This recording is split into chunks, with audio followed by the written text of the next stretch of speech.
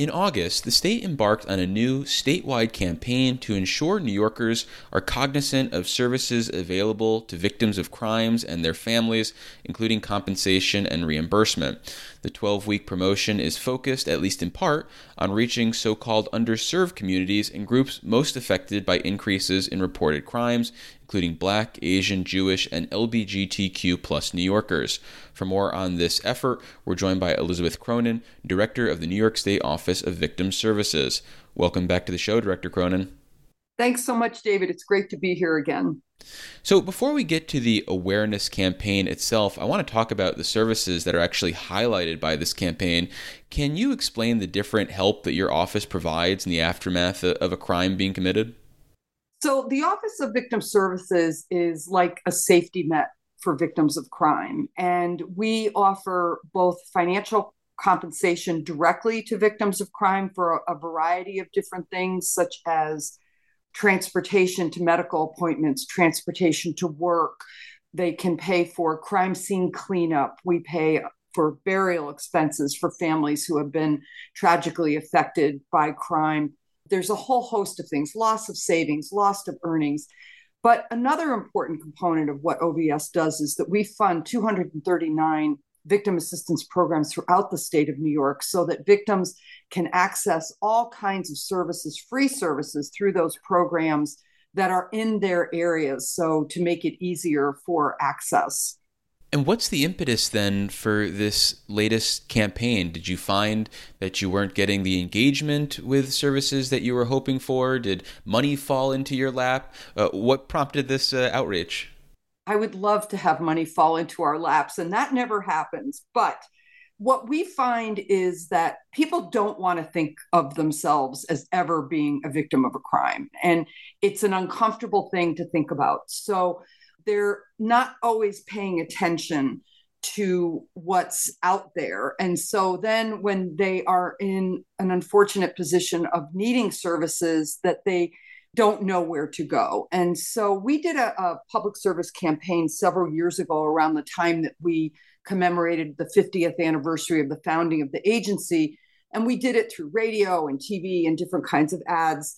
But now we're really trying to target both populations that we see as being underserved and marginalized and are sometimes less likely to seek services. And we're doing it in a way that we think will meet them where they are. So we really focused recently on a social media campaign. So we're doing it through Google and Facebook and YouTube and Grindr and different platforms that are specific to, let's say, Asian communities or Jewish communities, because we've experienced such a rise in hate crime against these different groups. And we want to assure them that there's services available. And we've tried to make the ads sort of appealing in a way that's not frightening and off-putting. So they're more hopeful. And the ads themselves have a message of, help and hope and safety that we're really hoping will appeal to people to seek compensation and or services. And are you contracting with any, say, trusted partners for these communities to help with outreach, or is it primarily just in the ad space?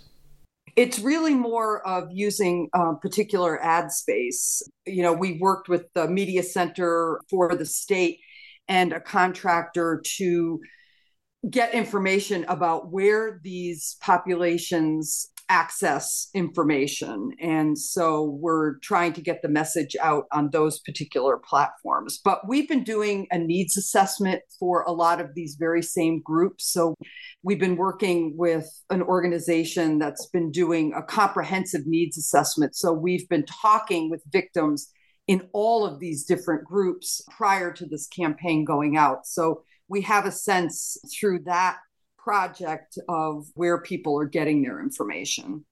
Is your expectation then a short-term bump in utilization of services, or do you expect this will have long-term ramifications for the utilization of services that your office provides?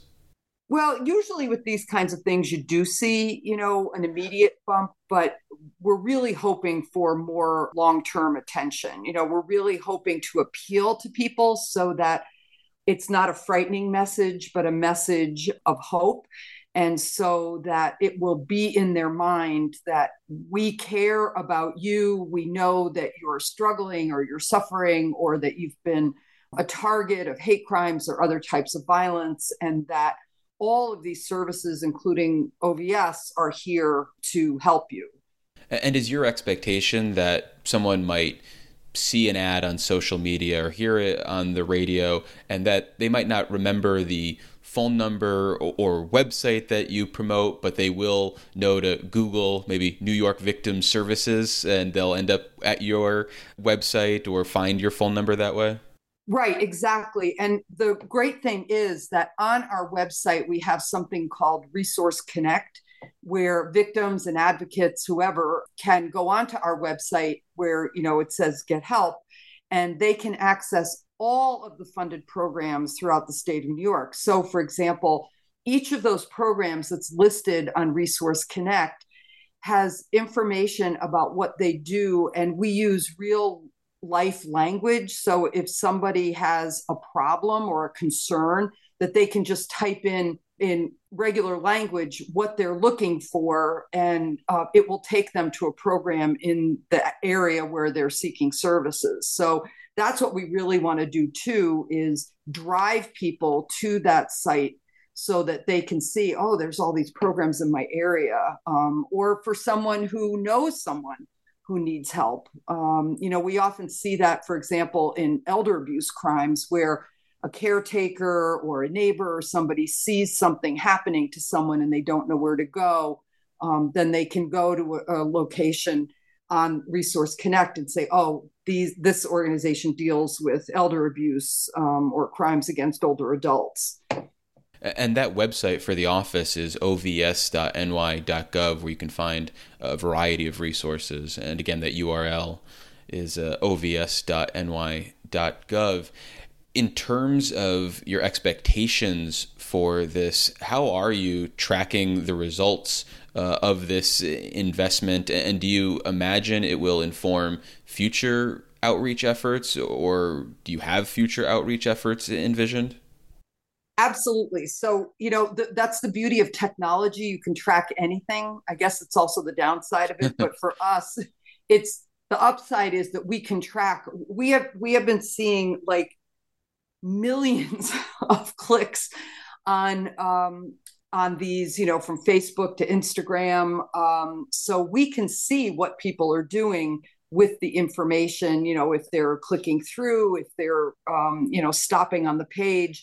And then we will be able to, we'll get more information at the end of this month about, exactly what the contractor is seeing with the numbers. But it's been pretty astounding how successful it's been so far, at least in people being aware that they are there. And I know even for me on Facebook, every time one pops up, I'm just sharing it like crazy. And then people that follow me on Facebook or Instagram are then also sharing that information. So it has a reach that we've never been able to see before. Of course, everything costs money. In declining funding times, we have to be cautious about how we're utilizing our funding. Of course, we would like to continue this campaign. So I think we're going to see what happens in October, and whether we're seeing an increase in claims, whether our programs are seeing an increase in traffic, and decide how we want to proceed, with maybe a different kind of campaign. Is it possible that you could end up being a victim of your own success here and get a dramatic increase? And if that's the case, are there the resources available in your office to handle all the claims that you might see if there is, say, a dramatic increase as a result of this outreach effort? Well, I think, the important thing for us right now is to make sure that victims are taken care of, supported, and get the help that they need. And, so far we've been able to handle rises and falls in claims. And, a lot of the claims are for small amounts.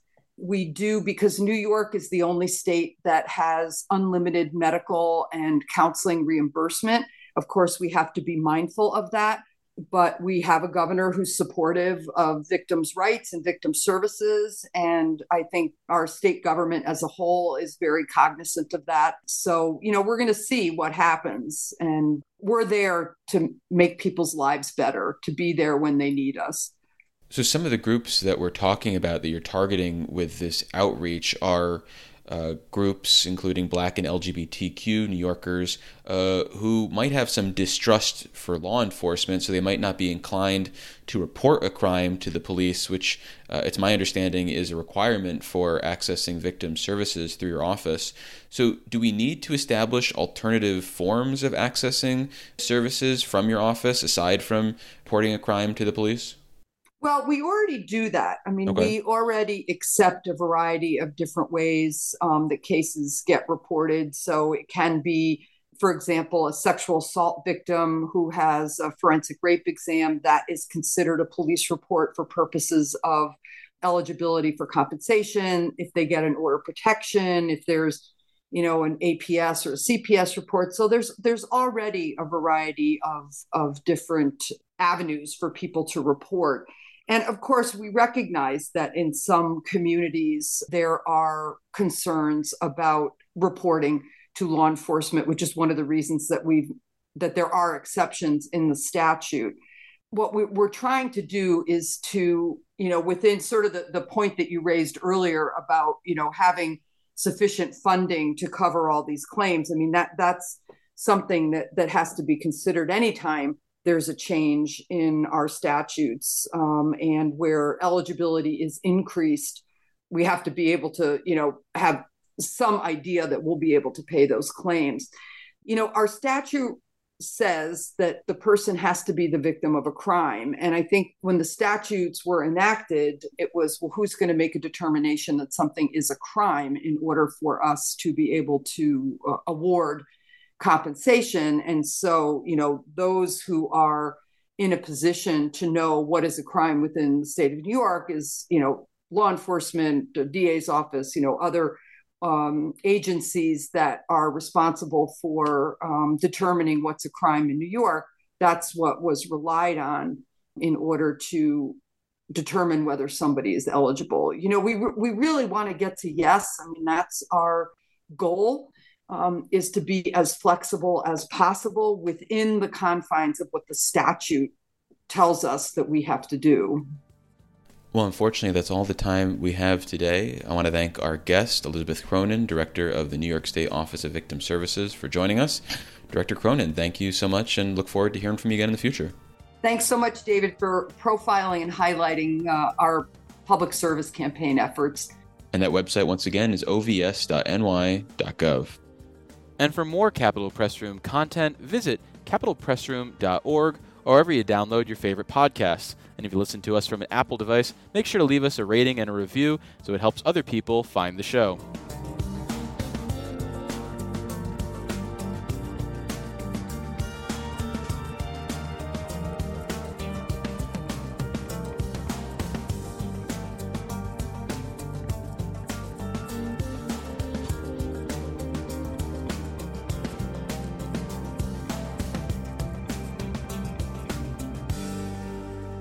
Is your business, agency, or service interested in delivering your message to more than 24 radio stations statewide carrying Capitol Press Room? If so, visit capitolpressroom.org to contact our underwriting team.